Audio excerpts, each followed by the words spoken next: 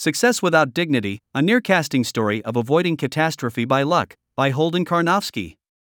I've been trying to form a nearcast-based picture of what it might look like to suffer or avoid an AI catastrophe. I've written a hypothetical failure story, how we might stumble into AI catastrophe, and 2 success stories, one presuming a relatively gradual takeoff, one assuming a more discontinuous one. Those success stories rely on a couple of key actors, a leading AI lab and a standards and monitoring organization, making lots of good choices. But I don't think stories like these are our only hope. Contra Eliezer, I think we have a non-trivial chance of avoiding AI takeover even in a minimal dignity future, say, assuming essentially no growth from here in the size or influence of the communities and research fields focused specifically on existential risk from misaligned AI, and no highly surprising research or other insights from these communities or fields either. There are further risks beyond AI takeover. This post focuses on AI takeover. This is not meant to make anyone relax. Just the opposite, I think we're in the "this could really go lots of different ways" zone where marginal effort is most valuable. Though I have to link to my anti-burnout take after saying something like that. My point is nothing like "we will be fine," it's more like we aren't stuck at the bottom of the logistics success curve. Every bit of improvement in the situation helps our odds. I think luck could be enough should be the strong default on priors, so in some sense I don't think I owe tons of argumentation here. I think the burden is on the other side. But in addition to thinking I haven't heard knockdown arguments for doom, I think it's relevant that I feel like I can at least picture success with minimal dignity, while granting that many people will think my picture is vague, wishful, and wildly unrealistic, and they may be right. This post will try to spell that out a bit. It won't have security mindset, to say the least. I'll be sketching things out that could work, and it will be easy, for me and others, to name ways they could fail. But I think having an end-to-end picture of how this could look might be helpful for understanding my picture and pushing back on it. I'll go through how we could navigate the initial alignment problem, getting to the first point of having very powerful, human-level-ish, yet safe, AI systems. For human-level-ish AIs, I think it's plausible that the alignment problem is easy, trivial, or non-existent. Also plausible that it's fiendishly hard. If so, it could end up cheap and easy to align human-level-ish AIs, such that such AIs end up greatly outnumbering misaligned ones, putting us in good position for the deployment problem. Next point. How we could navigate the deployment problem, reducing the risk that someone in the world will deploy irrecoverably dangerous systems, even though the basic technology exists to make powerful, human-level-ish AI safe. This is often discussed through the lens of pivotal acts, though that's not my preferred framing. You can think of this as containing 2 challenges: stopping misaligned human-level-ish AI, and maintaining alignment as AI goes beyond human level.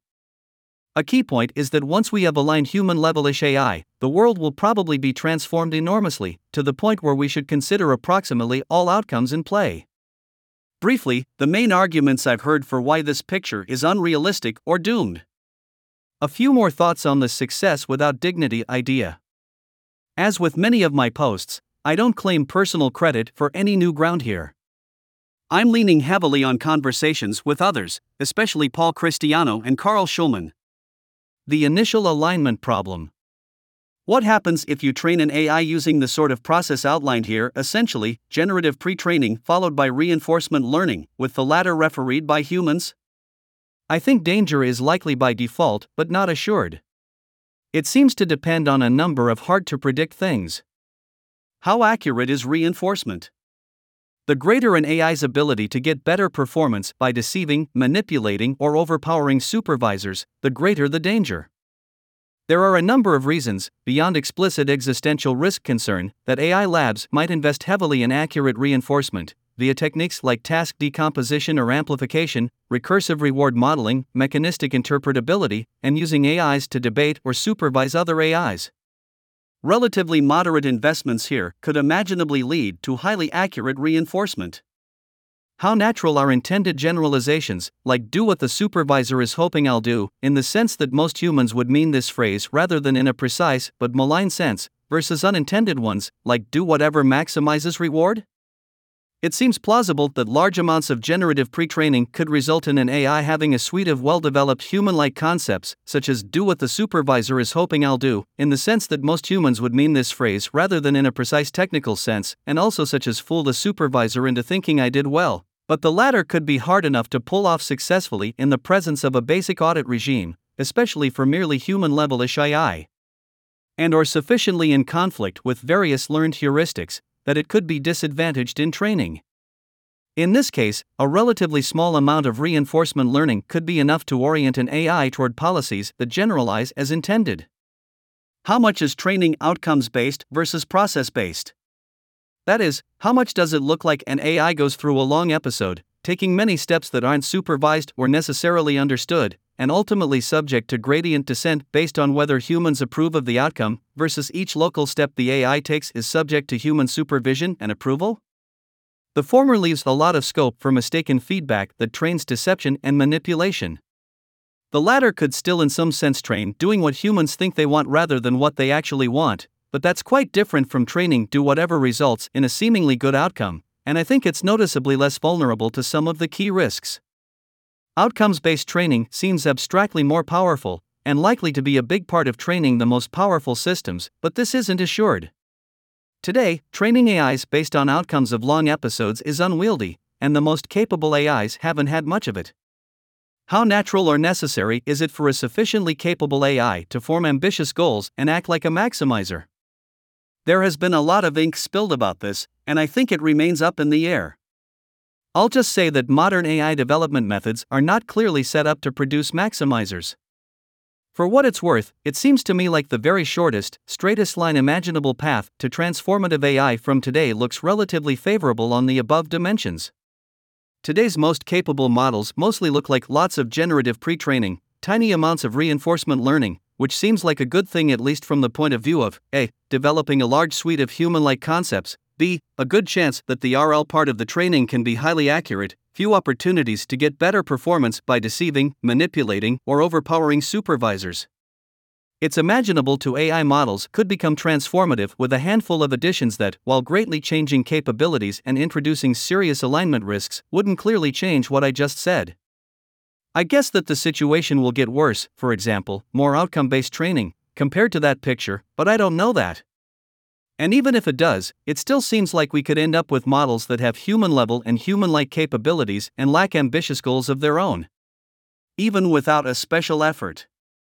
For an opposing view, see my dialogue with Nate Soares. I could imagine being about 70% confident of Nate's view if I'd done a lot of thinking I haven't done, but I doubt most people are in that sort of position or should trust Nate, or Eliezer, to be, to the point of being certain of danger by default. Basic countermeasures. There are also possible countermeasures to alignment risk, identifiable today, that I can imagine going quite well. Without needing new breakthrough insights, we would need luck, though. Examples.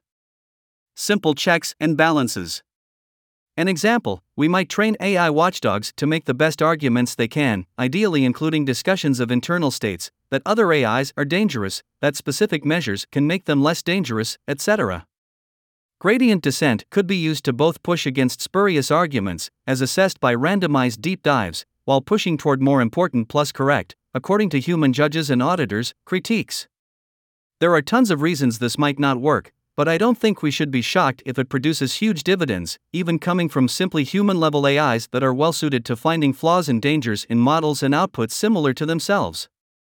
These dividends could lead to highly accurate training that makes it hard to learn unintended generalizations, and/or to deployment scenarios where it's overly hard for human-level-ish AIs to coordinate against humans. Intense red teaming. I've written about how adversarial training could undo a good deal of misalignment that has popped up during training, especially if something like relaxed adversarial training, simulating inputs that one can't actually produce, turns out to be feasible. It's plausible to me that AI companies might invest heavily in this kind of work. Without needing to be mostly motivated by existential risk reduction, they might be seeking intense guarantees against, for example, lawsuit-driving behavior by AI systems. Training on internal states. I think interpretability research could be useful in many ways, but some require more dignity that I'm assuming here and/or pertain to the continuing alignment problem. Next section. If we get lucky, though, we could end up with some way of training AIs on their own internal states that works at least well enough for the initial alignment problem. Training AIs on their own internal states risks simply training them to manipulate and/or obscure their own internal states, but this may be too hard for human-level-ish AI systems, so we might at least get off the ground with something like this. A related idea is finding a regularizer that penalizes, for example, dishonesty, as in eliciting latent knowledge. It's pretty easy for me to imagine that a descendant of the Burns et al. 2022 method, or an output of the eliciting latent knowledge agenda, could fit this general bill without needing any hugely surprising breakthroughs. I also wouldn't feel terribly surprised if, say, 3 more equally promising approaches emerged in the next couple of years. The deployment problem. Once someone has developed safe, powerful, human-level-ish AI, the threat remains that more advanced AI will be developed, including with the help of the human-level-ish AI, and it will be less safe, due to different development methods and less susceptibility to the basic countermeasures above. As it gets cheaper and easier for anyone in the world to build powerful AI systems, someone will do so especially carelessly and/or maliciously. The situation has now changed in a few ways. There's now a lot more capacity for alignment research, threat assessment research, to make a more convincing case for danger and contribute to standards and monitoring and enforcing standards, and more, because these things can be done by AIs. I think interpretability looks like a particularly promising area for automated research. AIs might grind through large numbers of analyses relatively quickly and reach a conclusion about the thought process of some larger, more sophisticated system. There's also a lot more capacity for capabilities research that could lead to more advanced, more dangerous AI. For a good outcome, alignment research or threat assessment research doesn't have to keep up with capabilities research for a long time. A strong demonstration of danger, or decisive, scalable alignment solution, could be enough. It's hard to say how all these factors will shake out. But it seems plausible that one of these things will happen. Some relatively cheap, easy, scalable solution to AI alignment, the sort of thing ARC is currently looking for, is developed and becomes widely used. Some decisive demonstration of danger is achieved, and AIs also help to create a successful campaign to persuade key policymakers to aggressively work toward a standards and monitoring regime. This could be a very aggressive regime if some particular government, coalition, or other actor has a lead in AI development that it can leverage into a lot of power to stop others' AI development.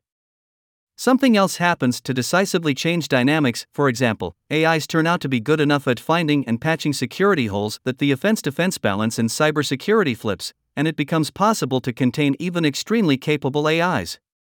Any of these could lead to a world in which misaligned AI in the wild is at least rare relative to aligned AI. The advantage for humans plus aligned AIs could be self-reinforcing, as they use their greater numbers to push measures, for example, standards and monitoring, to suppress misaligned AI systems. I concede that we wouldn't be totally out of the woods in this case. Things might shake out such that highly outnumbered misaligned AIs can cause existential catastrophe. But I think we should be optimistic by default from such a point. A footnote elaborates on this, addressing Steve Burns's discussion of a related topic, which I quite liked and think raises good concerns, but isn't decisive for the scenario I'm contemplating. More generally, I think it's very hard to reason about a world with human-level-ish aligned AIs widely available, and initially outnumbering comparably powerful misaligned AIs, so I think we should not be too confident of doom starting from that point. Some objections to this picture. The most common arguments I've heard for why this picture is hopeless involve some combination of AI systems could quickly become very powerful relative to their supervisors, which means we have to confront a harder version of the alignment problem without first having human-level-ish aligned systems. I think it's certainly plausible this could happen, but I haven't seen a reason to put it at greater than 50%. To be clear, I expect an explosive takeoff by historical standards. I want to give Tom Davidson's analysis more attention, but it implies that there could be mere months between human-level-ish AI and far more capable AI, but that could be enough for a lot of work by human-level-ish AI. One key question, to the extent that we can create a feedback loop with AI systems doing research to improve hardware and/or software efficiency, which then increases the size and/or capability of the automated workforce, enabling further research, will this mostly be via increasing the number of AIs or by increasing per AI capabilities? There could be a feedback loop with human-level-ish AI systems exploding in number, which seems to present fewer, though still significant, alignment challenges than a feedback loop with AI systems exploding past human capability. It's arguably very hard to get even human-level-ish capabilities without ambitious misaligned aims. I discussed this topic at some length with Nate Soares, notes here. I disagree with this as a default, though, again, it's plausible, for reasons given at that link. Expecting offense-defense asymmetries, as in this post, such that we'd get catastrophe even if aligned AIs greatly outnumber misaligned ones. Again, this seems plausible, but not the right default guess for how things will go, as discussed at the end of the previous section. I think all of these arguments are plausible, but very far from decisive, and indeed each seems individually less than 50% likely to me. Success without dignity. This section is especially hand-wavy and conversational. I probably don't stand by what you'd get from reading any particular sentence super closely and taking it super seriously. I stand by some sort of vague gesture that this section is trying to make. I have a high-level intuition that most successful human ventures look, from up close, like dumpster fires. I'm thinking of successful organizations, including those I've helped build, as well as cases where humans took highly effective interventions against global threats, for example smallpox eradication, recent advances in solar power that I'd guess are substantially traceable to subsidy programs, whatever reasons we haven't had a single non-test nuclear detonation since 1945. I expect the way AI risk is handled by society to look like a dumpster fire, in the sense that lots of good interventions will be left on the table, lots of very silly things will be done, and no intervention will be satisfyingly robust.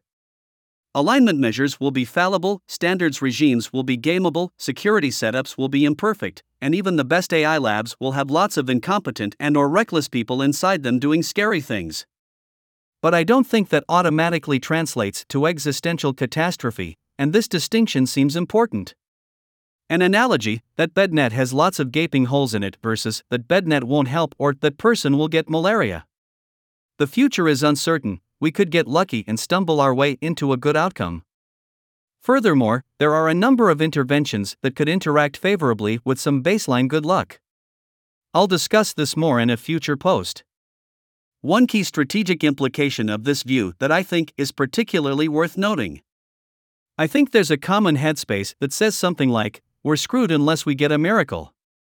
Hence, approximately nothing matters except for A. Buying time for that miracle to happen, B. Optimizing heavily for attracting and supporting unexpectedly brilliant people with unexpectedly great ideas. My headspace is something more like, we could be doomed even in worlds where our interventions go as well as could be reasonably expected, we could be fine in worlds where they go approximately maximally poorly, every little bit of alignment research, of standards and monitoring, of security research, etc., helps. And a lot of key interventions would benefit from things other than time and top intellectual talent, they'd benefit from alignment-concerned people communicating well, networking well, being knowledgeable about the existing AI state-of-the-art, having good reputations with regulators and the general public, etc., etc., etc. That is, in my headspace, there are lots of things that can help, which also means that there are lots of factors we need to worry about. Many are quite ugly and unpleasant to deal with, for example, PR and reputation. And there are many gnarly trade-offs with no clear answer. For example, I think there are things that hurt community epistemics and or risk making the situation worse that still might be right to do. I have some suspicion that the first headspace is self-serving for people who really don't like dealing with that stuff and would rather focus exclusively on trying to do, support or find revolutionary intellectual inquiry. I don't normally like making accusations like this, they rarely feel constructive, but in this case it feels like a bit of an elephant in the room. It seems like quite a strange view on priors to believe that revolutionary intellectual inquiry is the whole game for approximately any goal, especially on the relatively short timelines many people have for transformative AI. I don't feel emotionally attached to my headspace. It's nice to not think we're doomed, but not a very big deal for me, and I think I'd enjoy work premised on the first headspace above at least as much as work premised on the second one. The second headspace is just what seems right at the moment. I haven't seen convincing arguments that we won't get lucky, and it seems to me like lots of things can amplify that luck into better odds of success. If I'm missing something correctable, I hope this will prompt discussion that leads there.